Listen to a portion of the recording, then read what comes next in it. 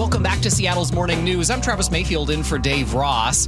Joining us now, as he does every Monday, for Crime and Punishment, a look at the recent crime data in King County. Casey McNerthney with the prosecutor's office. Casey, good morning. Hey, Travis. So what have you got for us this morning? So last week, there was this great meeting between Seattle Police and the King County Prosecutor's Office going over, and this was the first of many meetings to come, saying, hey, here's what we did with the cases that you sent to us. And it was interesting. It was a chance for prosecutors to say, here's our work, and then to have them ask questions and to kind of make sure that we're on the same page. And if there's anything that they wanted to bring up, to say, hey, what's happening to these cases? What can we do to make sure that we're on the same page? And the mayor's office was there too, just basically say like, hey, let's make sure that we're collaborating correctly. And there was some crime data, and there were some big headlines when it came to crime data last week as well. Yeah. Can you kind of run through violent crimes, domestic violence, the list of where we stand? Yeah. So the most common crime type, in terms of categories, if you look overall where you combine all the categories, property crime is outranks violent crime. But if you look at the categories, violent crime was number one for all of 2022 cases for Seattle, in terms of that category. And then domestic violence was number two. There were hundreds of those cases as well. And then the most common property crime that most people would say, yep, that's either happened to me or I know somebody, is vehicle theft and vehicle prowls. Because once you steal a car like that reaches the felony level. What surprises people sometimes, what's not on there, is if you see somebody walk out with a basket full of stuff out of Bartell's or Safeway, which is incredibly frustrating when you see that under the law isn't a felony crime. But if you do it over and over and over, then you can get organized retail theft. Or if you threaten somebody, that's where it rises to the felony level. So we get those cases. But, it's as frustrating, for us to see people do that too. And then, just to have a lesser penalty when it's, so blatant about it. It's pretty frustrating. And you have folks in your office who crunch these numbers, and as the public, it's like incredibly important for us to know this sort of stuff. But I imagine having the mayor involved and the police involved so that they know the data and they know where to focus is also important. Yeah, exactly. And there's a guy, David Baker, who's a senior deputy prosecutor, who's got a lot of experience in the courtroom, but he's such a great data expert. The guy, who really likes to do that data stuff where I wouldn't be nearly as good at it. And he really gets into it, and here's him talking about how the meeting went and why it was important. I thought the conversation with SPD went really well. It was a really great conversation. It allowed us to sort of better talk about the work we're doing at the PAO and that the work we're doing with SPD.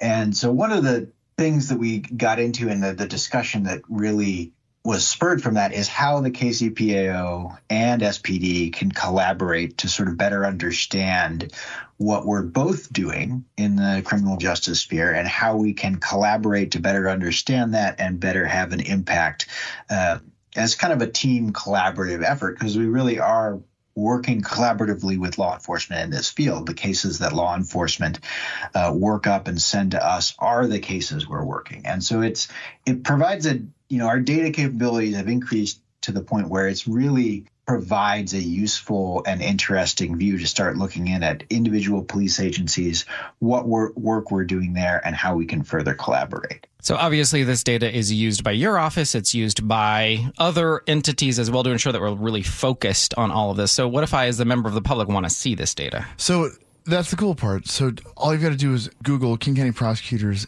data dashboard, and the first result shows you exactly the same data, and you can break it down by each of the different agencies in King County and the crime type and get loads and loads of data there. And that's going to be that platform is even going to be updated in the next few weeks and the coming year too. And so if you ever have a question of like, hey, like, how many car thefts are actually prosecuted? And if a case is declined, why does that happen? You can look it up right there and you get loads and loads of data. Not everybody realizes that it's there, but it is there for the public because essentially the public is paying for it and they should get those answers. Yeah. So why do you think getting this data to the public and to the police is so important? Well, because the more people know, the better they can understand it, and if they have frustrations, they can tell us. If they like it, they can tell us that too. But basically, people should know what's going on. And here's a King County prosecutor, Lisa Mannion, explaining that. Well, first, police are our partners, right? And I want our office to be a really good partner to law enforcement. The dashboard is a way for the prosecuting attorney's office to hold itself accountable to police and to show its work. I want all of our law enforcement partners in all parts of King County to know what happens to the cases and the investigations that they refer to us. This is our way of reflecting back how we use their important work to file charges, to hold people accountable, and also where we decline cases, either in the interest of justice or because the evidence doesn't meet our filing standards. Okay, so this is just Seattle data at this moment. What if I live in Federal Way or Bellevue or, somewhere else? It's actually every city. And so you can break it down by Kent Police or Seattle Police, things like that. And what's next is that same meeting that we had with Seattle Police, where we walked through that data with them. We're going to have those meetings with each of the departments in King County. So Shoreline, the Sheriff's Office, Auburn, Tukwila, Federal Way, you name it. Awesome. Great. Yeah, pretty cool. Let's do a quick kind of round robin update on some of the cases that we have been reporting on in the last week or so. So Kate Stone, one of our reporters, has been spending some time talking about the Echo Glen escape, where all three of the teens here. The question has been where do we stand in that case, and why were they even in Echo Glen to begin with no fencing? Right. Exactly. So all three of those have been charged. We charged those cases immediately when they came to us. And a lot of people ask that, of why did you put them, when two have been already convicted of murder, why did you put them in Echo Glen? And the short answer is the prosecutor's office doesn't decide that. Once someone is sentenced, whether they're an adult or a juvenile, that goes to the state. For adults, it's the DOC, the Department of Corrections. For juveniles, it's juvenile rehabilitation. They choose Echo Glen. And so prosecutors don't really have a say in where someone goes. Okay. What about the Ravensdale father murder case? Yeah, that was such a tragic case. The defendant was in court last week. He pleaded not guilty. That was ongoing. And there's also there was a shooting outside Ballard High School. Oh, right, yes. Just a few days ago. There was an arrest there. The victim survived. The defendant was charged with first-degree murder. That doesn't appear to be totally random, although I'm not sure what the motive was exactly.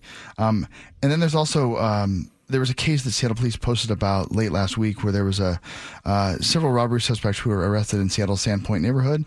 We expect to get those cases either today or tomorrow, and we'll act on that one right away. Casey McNerthney with the King County Prosecutor's Office. It's always good to talk to you on a Monday morning. Thank you very much. It's great to see you, Travis. Thanks a lot.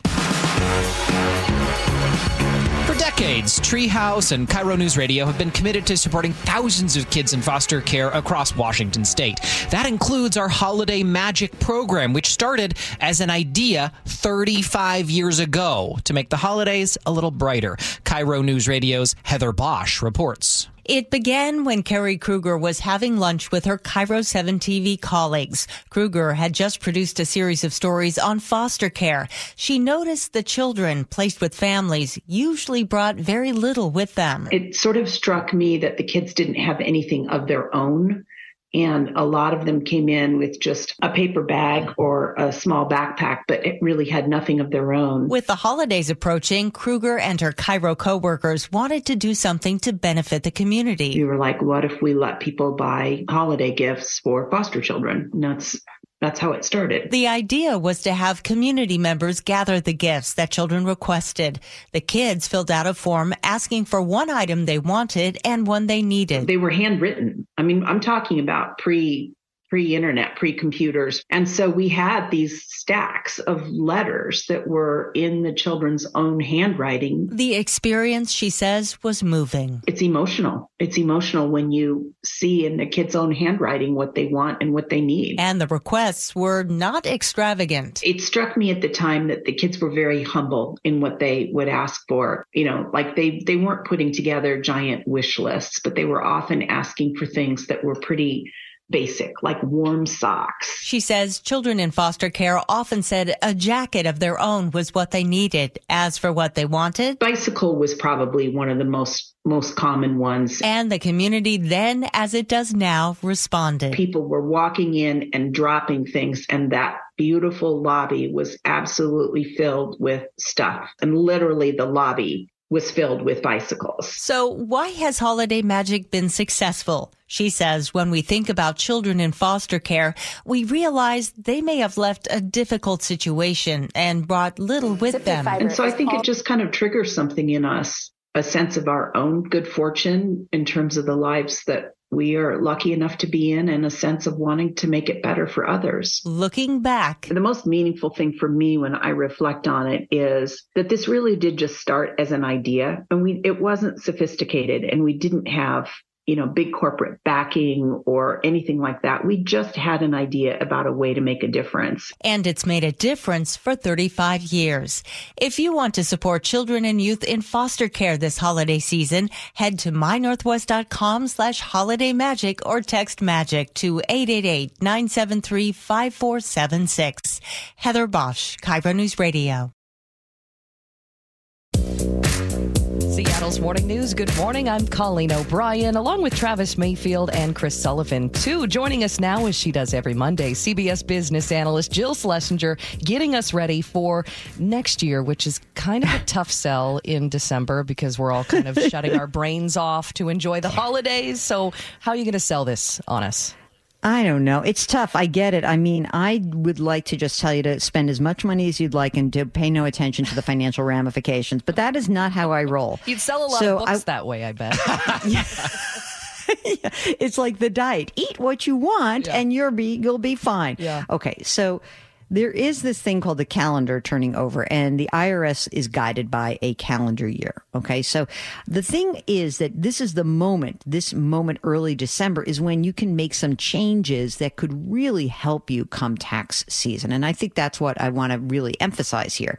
That is that if you go to the IRS website, irs.gov, there is something called a withholding estimator. It is what it sounds like. It's like estimating how much money did I withhold for my future tax bill? This does not take a long time.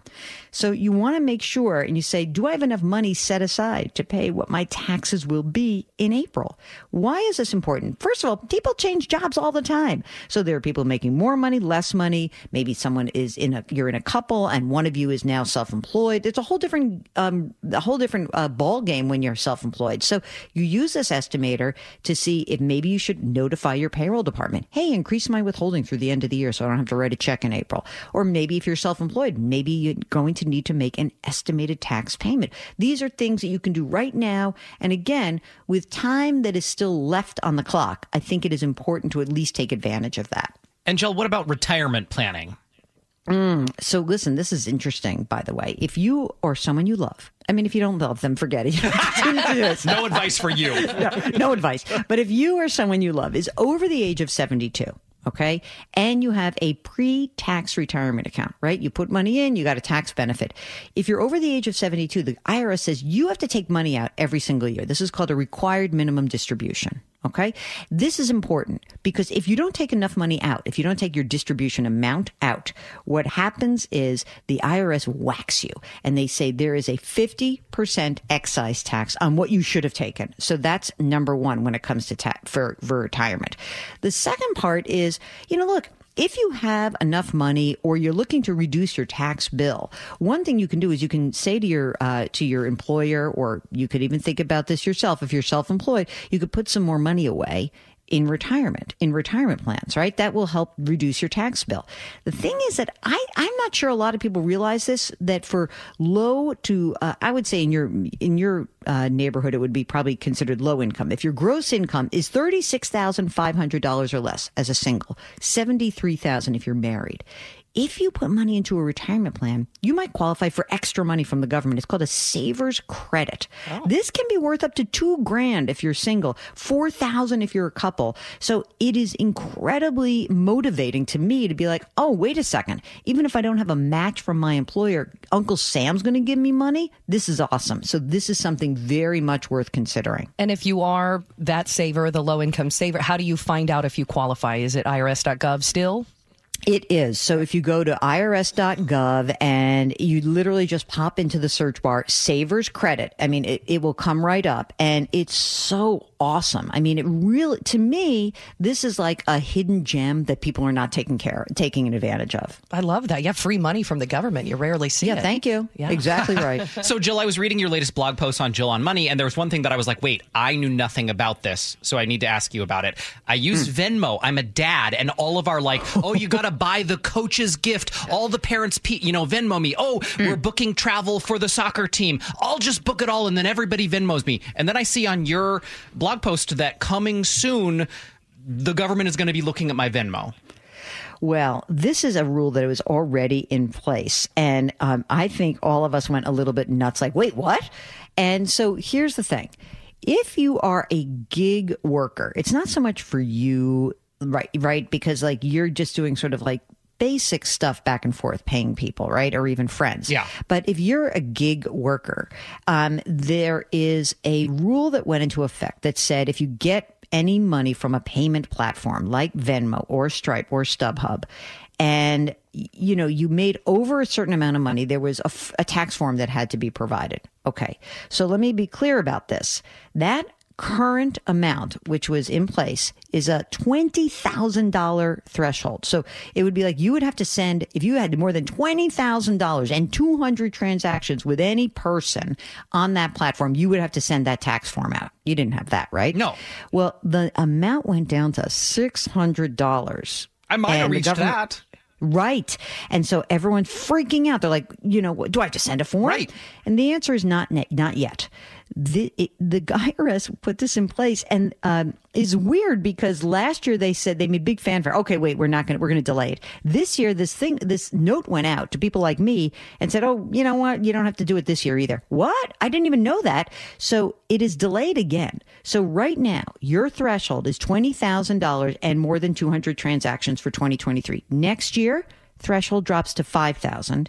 And then we're going to get towards that $600 limit. So the party's over on those platforms. And that means actually, even if you have like selling tickets on StubHub, that means that if you're paying your trainer on Venmo and all of a sudden that you add that all up and it's more than $600, you're going to have to send a 1099K form. Wow. And it is a pain in the neck. And what's going to be the tax? How much are they going to take out if you do go over that limit?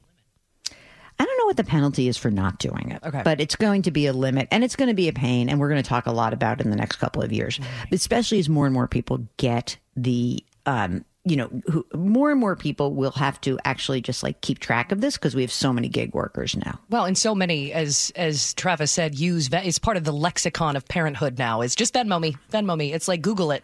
Now it's Venmo. Man, Venmo. That's, and it's interesting, to some extent, I think that people think that that's like, oh, it's like this mysterious way to pay people. It's not like that mysterious. You still have an intermediary of some sort. You still have a bank or a credit card. By the way, just one quick thing about using those platforms. You know that credit card fees are high.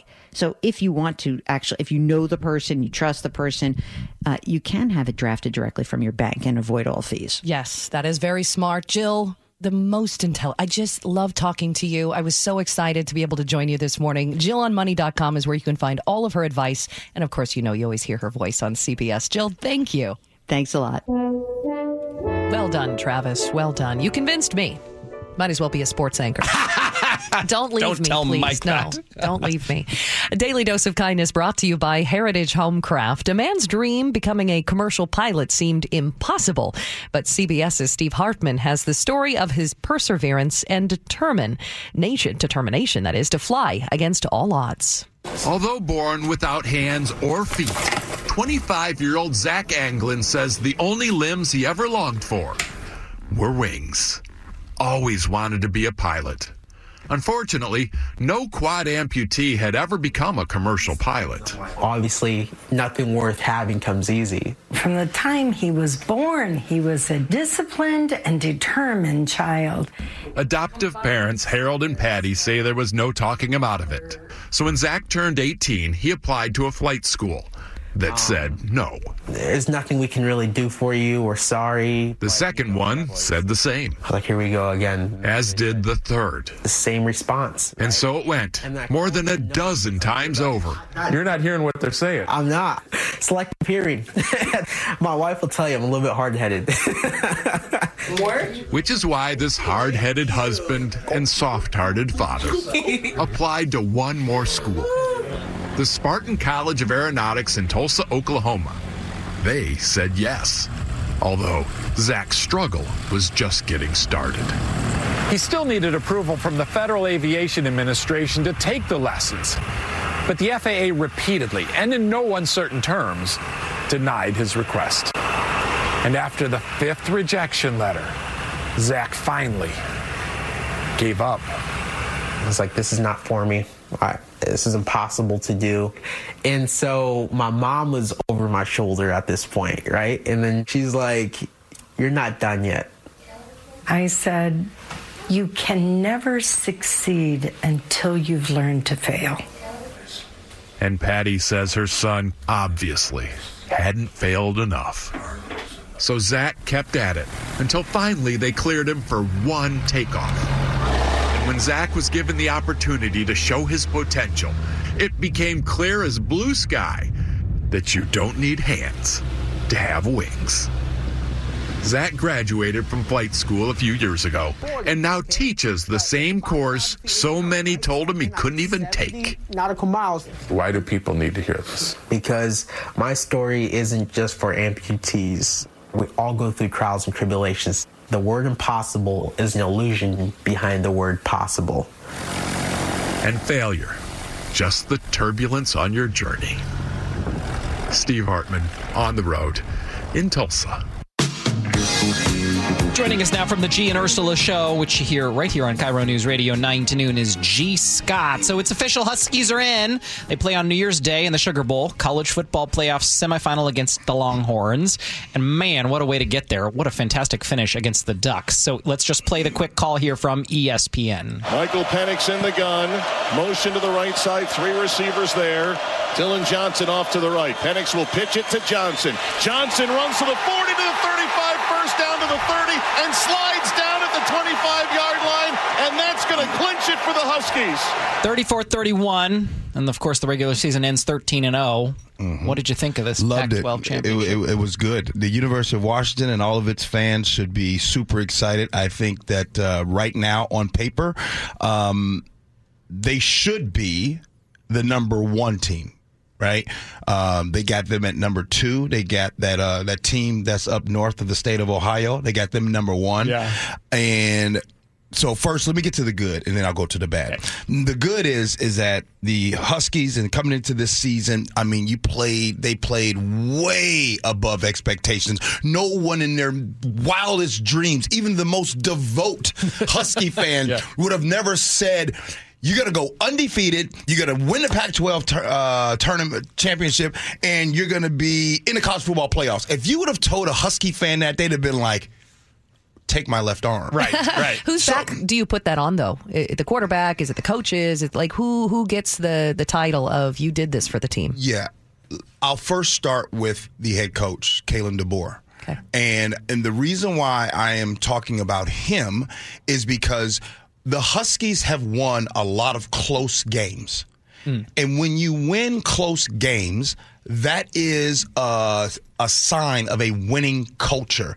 That is a sign of a team that trusts not only their teammates, but they trust the coaches, and the coaches trust the players, and that's that kumbaya moment. Yeah. And that's why, everybody's like, well, but they've been barely winning. Winning's winning. Yeah, right. At the end of the day, yeah. And that means, so the experts, right? Vegas and all them, the ones that like to make a lot of money. Yeah. They had them. They said quack, quack, quack. They said an 8.5 point underdogs to the Ducks. Yeah. The experts said that. So the Huskies have been defying everything that the Huskies have said, all the experts have said. So kudos to them. Now let me get to the bad. The bad is they should be the number 1 team in the country.